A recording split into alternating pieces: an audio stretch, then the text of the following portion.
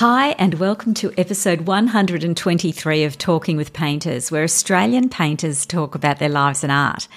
I'm Maria Stoljar, and it's the end of a very wet summer here on the east coast of Australia. And this is the final of my summer series episodes where I'm bringing you longer recordings from my YouTube videos of previous podcast guests. And today I'm bringing you my conversation with the fabulous Tom Carmant. I spoke with Tom in 2019, only a few months before the bushfires and the start of COVID, so very different times. But it was at about the same time as his brilliant book Woomera Lane was being released, and we met in his terrace home in that very lane. It was also in the lead up to his show at King Street Gallery in Sydney, and his home was overtaken by preparations for that show. You see, once Tom has created his work, and his landscapes, portraits and still lifes are always from life, he then makes the frames for them from beautiful Tasmanian blackwood, and he was in the middle of that process when I met him that day with frames and paintings scattered throughout the dining area and the studio. It was absolutely amazing. And coincidentally, I'm publishing this episode as Tom is going through that very same process in the lead up to his next show with King Street Gallery, which opens on the 22nd of March 2022. It's an extremely time-consuming activity making so many frames, and for this show it's taken him over 2 months. And they're a work of art in themselves, with each corner joined with wooden keys, and he really thinks carefully about which work would suit the wood colour of each unique frame. When I spoke with Tom, he'd been living in Adelaide where he and his partner Jan had pared back their belongings and rented a one-bedroom workers' cottage where they only intended to stay for a year. But since then, of course, COVID took hold, and his upcoming show is called 2 Years in South Australia. And what is a standout for me is a series of exquisite works of the lighthouse on Corny Point on the Yorke Peninsula where he camped for several weeks. Tom has won numerous art prizes, including the Gallipoli, Mossman and New South Wales Parliament Plein Air Painting Prize. He's had over 25 solo shows, and he's also written several books apart from Woomera Lane, and that book was shortlisted in the New South Wales Premier's Literary Awards last year.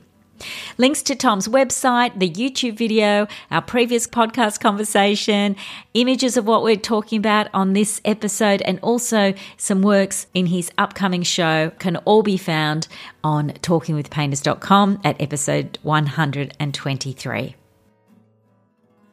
So Tom, you do all your own framing? No, I don't do the works on paper. I've given them to my framer, Rodney. But I'm doing all the blackwood frames myself. All the oil paintings. I've always done a component of my framing. I'm a bit particular. It's evolved over the years. But recently, my niece's husband, Paul, is a cabinet maker in the Blue Mountains. He said there's a pack of blackwood for sale, which is a lot of wood. And we bought a pack, which was $4,500 worth of Tasmanian blackwood. And he used some of it to make furniture, and I used the rest of it to make picture frame moulding. So I go up there to his workshop in Lawson, and we mill it from rough sawn planks into the shapes I want for my picture frame moulding. So I've made 3 different sizes for the different size paintings. So milling means like cutting it down to those thin. You run it through a thicknesser and table saw until you get the sizes you want. It's quite a long and tedious process, And then I cut it up on this machine, which is a Morso miter cutter, which is good because it doesn't make any dust or noise. It just you cut into the wood incrementally with this lever, and then I join it and glue it. Yeah. And how long does the process take, do you reckon? Too long at the minute. That's what I'm thinking. When I wake up at 4 o'clock in the morning, thinking I've got so much to do by the end of the week and get it all to the gallery in time. So How long have you got? So the show opens. The show opens in about. Well, we start hanging it in just 1 day, 2 weeks' time. Yeah. So I want to get the pictures all to the gallery a week before so people can preview them.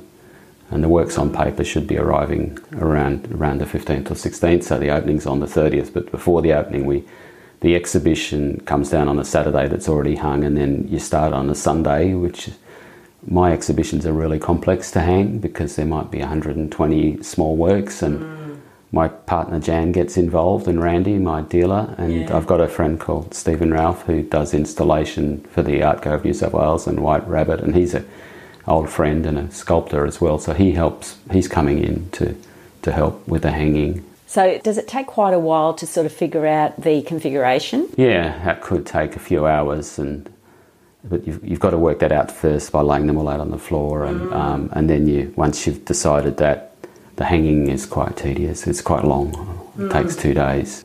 With institutions like the Art Gallery of New South Wales or South Australian Art Gallery or something, they probably spend 2 weeks on that sort of thing getting it, but we've only got 2 days, and then the exhibition's meant to be open to the public from the Tuesday, and it's all got to be labelled, and it's quite a process. Yeah. So these are some fish. So still life, basically. But most of my exhibition this time will be landscapes, but I have done some fish because I've moved to Adelaide for a year, and we're living in the city near the central markets, and I go up there, and I've been buying the cheap fish, which are yellowtails, whole fish, the small fish. So taking them home and painting them. So, but mainly I'm painting landscapes. But when the weather's wet or something, I'll paint a fish. And they're always from life? Yeah, always. All my work is from life. So I set up in the backyard and have painted these yellowtails and snapper. This one here. All right. So would you be painting in the backyard for the light? Is that why? I like the good light. Maybe my eyes aren't what they used to be. Like open shade. I love working in open shade. Yeah, I can see things pretty clearly. I've never really worked in the studio. I don't really need a studio, except I need a lot of storage space, as you can tell by all this my archive, you might say, which can tend to be a bit of a yoke around your neck in the end as the years go by. You end up with so much stuff. But having moved to Adelaide, I've just living in a more minimal way, which is really nice. I just have my paints and what I need to paint on and a few clothes, so it's been really refreshing and good. Yeah, so the fish is last exhibition, 2 exhibitions I've had quite a lot of fruit and vegetable still lifes. But I only started painting still lifes when I turned 60. I came at it very late. I've been a portrait and landscape painter for the last 45 years, but and then I just somehow started painting some fruit and veg. Because, I was always the one who did the shopping and most of the shopping, and I just started doing it. So, and the other thing I've been painting are typewriters as well. I've done a series of typewriters. I've done 12 different typewriters, so they're like portraits of individual typewriters. And how did you end up first start painting the typewriters? Just one day, I had this old typewriter. This is my typewriter here. I'm a writer, so I actually wrote my first book, Days and Nights in Africa, on this typewriter. Oh, wow. In many drafts. And that was in the 80s, wasn't it? Yeah, it came out in 85. And I thought I was being really modern and sophisticated to be using a typewriter, like professional. And I bought this at a shop near Central Station, which was second-hand office equipment. And I took it back in the train. My arms nearly fell off. It was so heavy. And then I didn't use it that much, but I used to use it to weigh things down. When I had to glue things down, I used this because it weighs a ton. And then I occasionally bring it out and type a letter just for fun on it. And I was showing it to my son one day. He had 2 friends from Japan visiting. And I said, "This is a typewriter." And they thought, "Wow, that's cool. That's really steampunk." And I took it downstairs and started doing a still life of it, and then one thing led to another. Another friend said, "Oh, I've got an old Olivetti, and I've got an Imperial," and it was like doing portraits of their children. Friends would bring me their typewriters, and as long as I was enjoying it, I kept doing it, and I put different backgrounds to them, imagining the person who might be using them, and I think every typewriter, because of its usage, has its own sort of DNA. So they're all quite individuals. And then recently I was in Perth looking after my mother-in-law and living with her during last winter, and I searched around some salvo stores and second-hand stores and bought a couple of typewriters just to paint and put them out in the shed at the back of the house and painted them. And do you always put paper in them when you're going to paint them? Yeah, I like them to look like they're being used to write something, yeah. So, they're beautiful. Well, they're also beautiful objects to paint because of the keys. They're beautiful. I think. Yeah, they're beautiful machines. I'm not so sure if it's a nostalgic thing to do, but anyway, I think I've almost done my dash now. I think I've painted about 14 or 15 and I'm running out of enthusiasm for it now, so I'll move on. There was that beautiful one in the Sulman this year that I fell in love with that one. I painted that one in Perth, yeah. Beautiful. So let's talk about your landscapes. I've got some of my most recent ones just here because I've been living in Adelaide. I go up to Mount Lofty, and a friend's house at Mount Lofty. He grew up there as a teenager, and then the house was burnt down in 1983 in the big fires. Then his parents lived there, and then they rebuilt the house within the carcass of the old house, the stone walls. And then they got a bit sick and they moved on to another farm, and it hasn't been lived in for 15 years, and he's inherited it, but it's very run down and he's got to do a lot of work on it. But in the meantime, I go up and paint in the garden of this house, where the garden's kind of abandoned. But this is the view from the... I've been painting through the treetops towards Adelaide, and I found that a really nice theme. So I've done different views of the same, this sitting in the same spot on different days. The sky always seems to be very different. And even when I look at the same dead tree branches, I paint them in different shapes. I don't know why. I'm trying to paint what I see, but it always turns out to be quite different. I've got others upstairs that were done on grey days. Do you like painting places where you sort of have a personal connection, like your friends? Yeah, that's really important to me because there's a lot of landscape to paint, and there's beautiful wilderness, and sometimes I'm not attracted to the most spectacular or sublime landscapes. It's just landscapes with association means a lot to me. This is another one from the garden at Mount Lofty with the winter trees, and the other place I've been painting. Last year I did quite a lot of paintings at Moagamara on the edge of the Hawkesbury from the Moonee Moonee rest area. I love the Hawkesbury country. Near the house at Mount Lofty, I've been exploring the roads and around there. I've been painting, these are both done in the same spot, the same place on different days. Oh, that's beautiful. There's one with rain coming, and then I went past the next day and they were burning off, so I tried to catch the look of the smoke. It's on Piccadilly Road in the Adelaide Hills.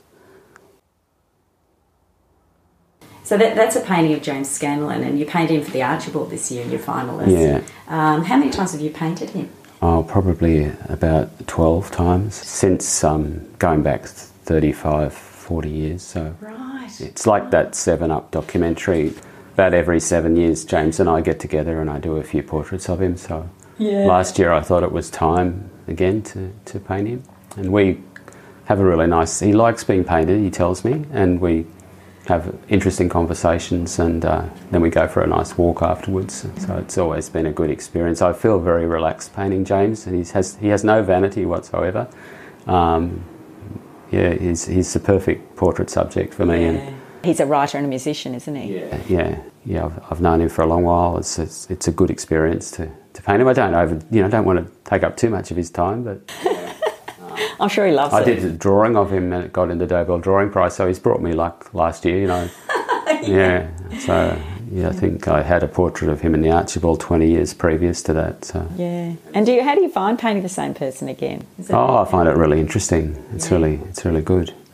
Do you find that there's some things you don't have to work out again? No, every time you have to start afresh. It's like a new thing every time. Even the same person a week apart. It's the way I work. I'm working directly from life. I'm not taking photos or doing drawings and working on them in the studio. It's just me and the sitter there and then. And sometimes it doesn't work out.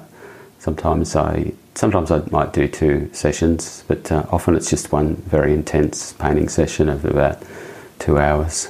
Yeah. Right. So, and then I decide which ones I like. But that's the way I like to work. What a great artist. I really enjoyed that interview, and I can't wait to see Tom's new work in a few weeks.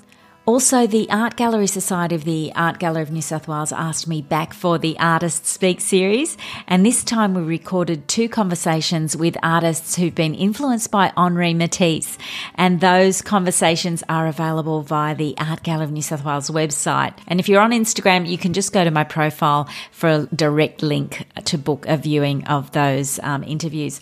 I spoke with the wonderful Bernard Ollis, who is a previous podcast guest, and also Dame Robin White and her collaborator Ebony Fafita, and I thoroughly enjoyed both those conversations.